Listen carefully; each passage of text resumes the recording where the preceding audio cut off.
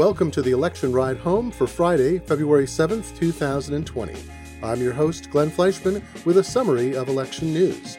Today, new campaign narratives emerge in New Hampshire following the muddle in Iowa, including, shudder, the chance of a brokered convention. The 8th Democratic candidates debate is tonight in New Hampshire, another Iowa recap, and Joe Walsh leaves the GOP primary race. It is 4 days until New Hampshire, 25 days until Super Tuesday, and 270 days until the general election, and here's what you missed today from the campaign trail. We are still in the middle of the fallout from Iowa, even though all but one precinct has reported in as I record this. Candidates are trying to move on from the debacle, and it's already caused repositioning and shakeout across all campaigns. I covered some of that yesterday, but it's ongoing. There's a major realignment in the nomination narrative. Until Monday, the story was that Senator Bernie Sanders was a strong contender, former Vice President Joe Biden was the likely ultimate winner, Senator Elizabeth Warren had lost her edge and might be unable to regain it, Senator Amy Klobuchar was an also-ran and on her way out, and former South Bend, Indiana Mayor Pete Buttigieg didn't have any momentum. Despite the mess in Iowa, Buttigieg coming just short of Sanders on votes, but potentially winning on state delegate equivalents, the caucus-based numbers that determine allocation of pledged national delegates, allowed him to claim a winner's mantle. Buttigieg's campaign said yesterday that it raised $2.7 million from Tuesday to Thursday on the back of this quasi-first-place finish. Biden taking fourth in Iowa was a body blow for the campaign, and media outlets rushed to post stories about how poorly the campaign had been doing, despite Biden's generally good polling. Caucuses reveal a lot about excitement because so many people are undecided going into the caucus. As messy as Iowa is, and how unrepresentative, it gives you a remarkable sense of how people rally behind a candidate and shift allegiances, even though the state represents a subset of the demographics of the nation's voters. And it's a good place for a candidate to get the stuffing knocked out of them because they need to be able to recover from that and move on. A candidate who can't get over Iowa or New Hampshire is seen as being unable to compete in the general election, and those non-representative losses can lead to their ultimate defeat before July for the nomination. Sanders, meanwhile, bided his time to declare victory, but it didn't seem to hurt him. In New Hampshire yesterday evening, he said this. Last I heard in Manchester, New Hampshire today, holding a press conference that should have occurred 3 nights ago in Des Moines, Iowa, but for the inability of the Iowa Democratic Party to count votes in a timely fashion. That screw-up has been extremely unfair to the people of Iowa. It has been unfair to the candidates, all of the candidates, and all of their supporters. So what I want to do today, 3 days late, is to thank the people of Iowa for the very strong victory they gave us at the Iowa caucuses on Monday night. Even though the vote tabulations have been extremely slow, we are now at a point with some 97% of the precincts reporting where our campaign is winning the popular initial vote by some 6,000 votes. In other words, some 6,000 more Iowans came out on caucus night to support our candidacy than the candidacy of anyone else. An hour later, in the same town hall venue, Buttigieg said, "That's fantastic news to hear that we won. Senator Sanders clearly had a great night too, and I congratulate him and his supporters," end quote. Sanders, on Friday morning, said of the former mayor's association with rich fundraisers and acquaintances, quote, "I like Pete Buttigieg, nice guy, but we are in a moment where billionaires control not only our economy but our political life," end quote. By the way, Sanders keeps citing votes in the first alignment in Iowa, or how voters organize themselves on first arriving at the caucuses. Those candidates who had 15% or greater support among those present had their votes locked in. In that round, he led by 6,000, and that's the number he keeps using. But the final alignment is after supporters of non-viable candidates reorganize. Buttigieg picked up about 6,000 votes from Biden and other candidates further down the tally, like billionaire Tom Steyer, and Sanders grew by about 2,500. But we should be focused on New Hampshire, right? The 538 poll tracker currently shows the New Hampshire lineup like this: Sanders 26.4%, Buttigieg 19.1%, Biden 13.1%, Warren 12.5%, Klobuchar 8.1%. Polls from this week show significant movement up for Buttigieg and down for Biden. Warren has had a slight decline in recent weeks after being on top in October. Klobuchar, even at 8.1%, has nearly tripled her aggregate polling from just a few weeks ago. Nationally, we're still seeing a mix of Biden and Sanders on top, though mostly Biden. However, this is typically well within the margins of error. Biden is likely to pick up South Carolina unless he sees a precipitous decline. The latest polls from that state show him well in advance of other candidates. Later in the town hall that I just played a clip from of Sanders, he disagreed when asked if he were the frontrunner. He said no. Warren has to dig herself out of a narrative hole. She will not pick up a first or second in New Hampshire, almost certainly. She might come in third, possibly fourth. Again, we all tend to focus too much on early states. But she lost the thread that led to a lot of coverage showing her in ascendance as the summer progressed.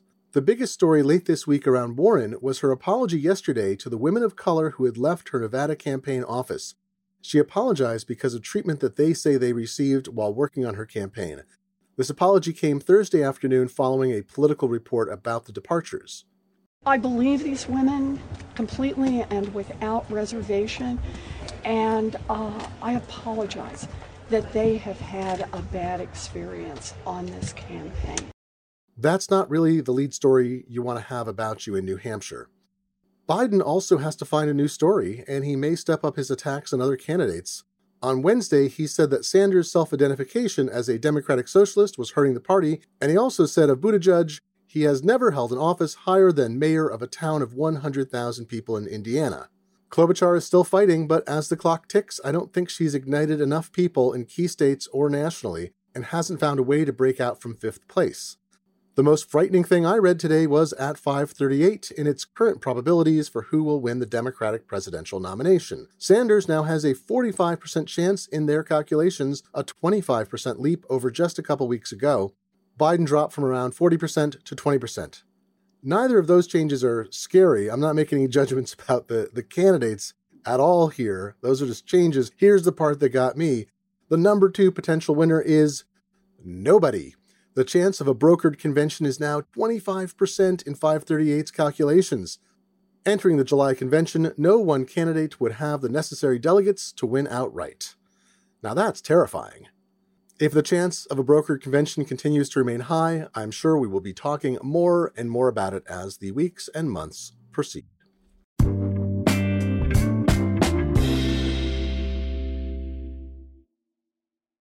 The election ride home is brought to you by Plexiderm. Imagine this Valentine's Day story is you. You're parked outside the restaurant where you're meeting your date in 10 minutes. Glancing in the mirror, you notice your wrinkles and large under-eye bags. You rummage through your bag, thinking, where's your secret weapon? And there it is, Plexiderm. You apply the clear serum under your eyes and, boom, 2 minutes later, you start seeing the under-eye bags and wrinkles disappearing in front of your eyes. You'll look years younger. Plexiderm is the clinically studied serum that visibly eliminates your wrinkles, crow's feet, and under-eye bags in minutes. It's the Valentine's Day gift you give yourself. Go to tryplexiderm.com and enter VOICES for 50% off, plus an extra $10 off. Again, enter VOICES at tryplexiderm.com to get 50% off, plus an extra $10 off. This offer is also available by calling 1-800-685-1292 and mention code VOICES. Plexiderm is backed by a 30-day money-back guarantee, so to get my special discount, enter VOICES at tryplexiderm.com. Deborah's home was stolen. No, I don't mean thieves stole stuff. I mean scammers literally stole her home. The FBI calls title theft one of the fastest growing white-collar crimes. And this story is why you need Home Title Lock. Deborah says criminals found the title to our home online and filed fraudulent documents claiming they owned our home. Wait, it gets worse. Deborah goes on to say, I was evicted from my own home and $85,000 in equity gone. Nobody believes you can get your home stolen this easily. This is why you need Home Title Lock, because no insurance or bank protects your home from title theft. First things first, go to HomeTitleLock.com and register your address to see if your home's title has been tampered with. You need to protect the legal title to your home so you don't end up like Deborah. Go to HomeTitleLock.com now for 60 risk-free days of protection. Again, that's HomeTitleLock.com. HomeTitleLock.com.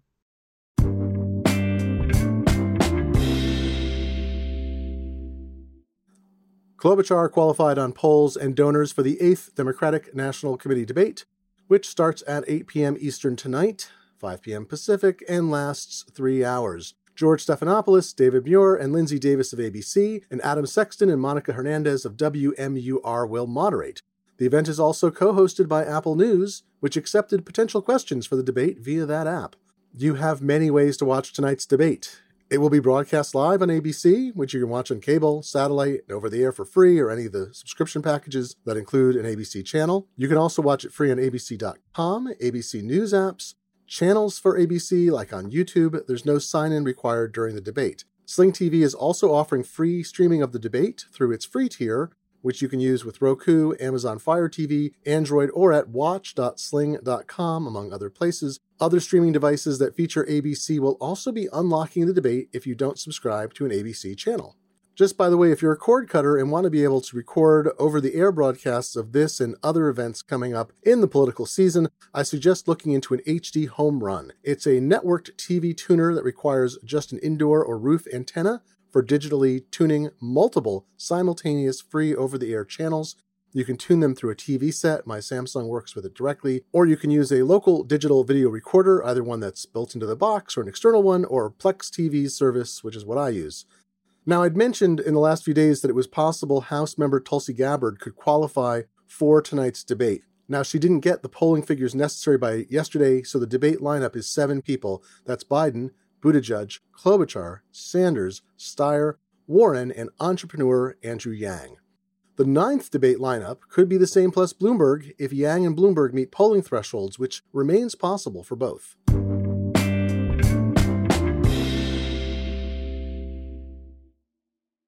We will never leave Iowa. We have always lived in Iowa. We're never moving on from Iowa. Let's review the latest about Iowa. Probably, almost certainly, for the last time, well, at least until Monday, when we have the maybe last information about this. On Thursday, all but one precinct had been reported out by the Iowa Democratic Party, and Democratic National Committee Chair Tom Perez called for a recanvass in which the math would be checked on tally sheets. As I noted yesterday, he tweeted in part, quote, "I am calling on the Iowa Democratic Party to immediately begin a recanvass," end quote. And then he didn't. 10 hours later, he told Rachel Maddow on MSNBC that he was referring to specific precincts in which issues were raised about accuracy. He said, quote, "Assuming no candidate files a request, it will be surgical, because we want to make sure if somebody raises a question, we have an opportunity to answer that question," end quote. What the DNC chair says matters. Even though the Iowa caucuses were run by the state party, there's a pervasive feeling among some reasonable percentage of Sanders supporters that the DNC will try to keep Sanders from achieving the nomination. In 2016, there is some evidence that came from the Russian hack of DNC emails that the party engaged in some behavior to English the nomination toward former Secretary of State Hillary Clinton. An intriguing Vox political and data analysis from 2017, however, concludes that the Democratic donors and movers and shakers pushed out a ton of long-term Democrats from the primaries, giving Sanders an unoccupied path to challenge Clinton. That explanation holds water given the huge number of candidates who entered the field for the 2020 Democratic presidential nomination when there was no anointed candidate. But a lot more points of view were represented this time around than in 2016. Regardless of your opinion or what the data shows for what happened in 2016, there are sore feelings on the Sanders side, on the campaign side and among supporters. The failure of the Iowa Democratic Party to produce a clear result and the ongoing reporting on obvious errors seen on tally sheets doesn't help the idea that it's been fair. Though with Sanders clearly ahead in votes and errors seemingly random instead of favoring other candidates, it's still easy enough to chalk it up to mismanagement and incompetence. So back to Iowa. We've never left Iowa. We're never leaving Iowa. The Associated Press said it was unable to declare a winner, but it has now provided its analysis of the breakdown of the 41 national pledged delegates to be assigned out of the state. that stands as Buttigieg at 13, Sanders at 12, Warren at 8, Biden at 6, and Klobuchar with 1. The AP's analysis doesn't include one unassigned delegate, and that could even up the count between Buttigieg and Sanders. So here's the thing, Sanders leads Buttigieg by over 2,500 raw votes, but he has 562 statewide delegate equivalents, or SDEs, which are awarded by caucus and precinct, not by votes, to Buttigieg's 564. So Buttigieg, with 2 more, may win the math to get 1 more full national delegate, or when the final count comes in, they may be so closely placed that each of them get 13 instead of Buttigieg getting 13 and Sanders 12. By the way, if Klobuchar hadn't met the polling threshold for tonight's debate, it could have been very awkward indeed for the DNC, because the results aren't final in Iowa. Candidates only needed a single delegate to win a place on stage at this or the 9th debate in Las Vegas, and that delegate can come from Iowa or New Hampshire. Now, if Klobuchar hadn't hit the threshold and the delegate hadn't yet really been officially awarded, I'm not sure what would have happened, but it could have been devastating to any future potential she'd have had to stay in the race. The DNC was able to sidestep that one. Now, remember, the candidate needs 1,990 delegates to win the nomination, and only 41 so far have been, well, not quite yet, decided on.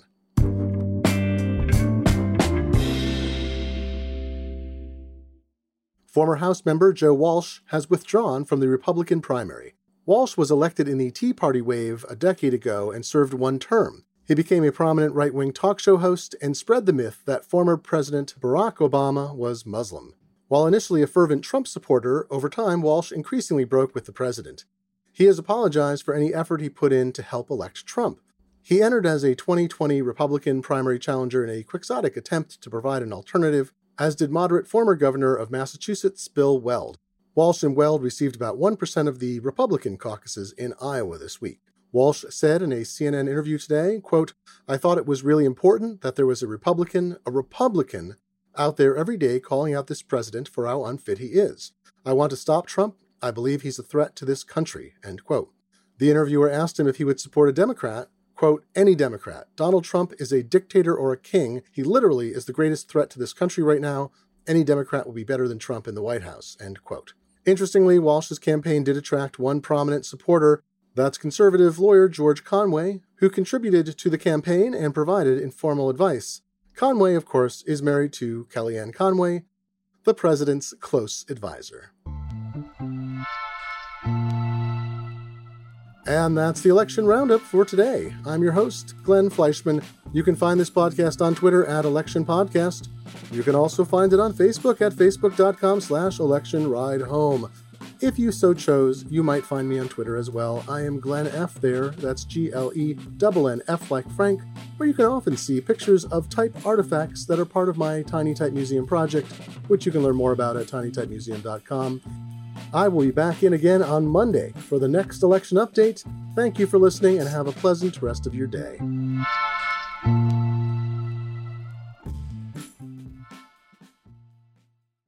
Support for this podcast and the following message come from Corient. Corient provides wealth management services centered around you. They focus on exceeding your expectations and simplifying your life. Corient has been helping high achievers just like you enjoy their lives more fully, preserve their wealth, and provide for the people, causes, and communities they care about. As one of the largest integrated fee-only registered investment advisors in the U.S., Corient has deeply experienced teams in 23 strategic locations. Corient has extensive knowledge spanning the full spectrum of planning, investing, lending, and money management disciplines. Leverage Corient's exclusive network of experts to craft custom solutions designed to help you reach your financial goals, no matter how complex they may be. Real wealth requires real solutions. For more information, connect with a wealth advisor today at Corient.com. That's Corient.com. Corient.com.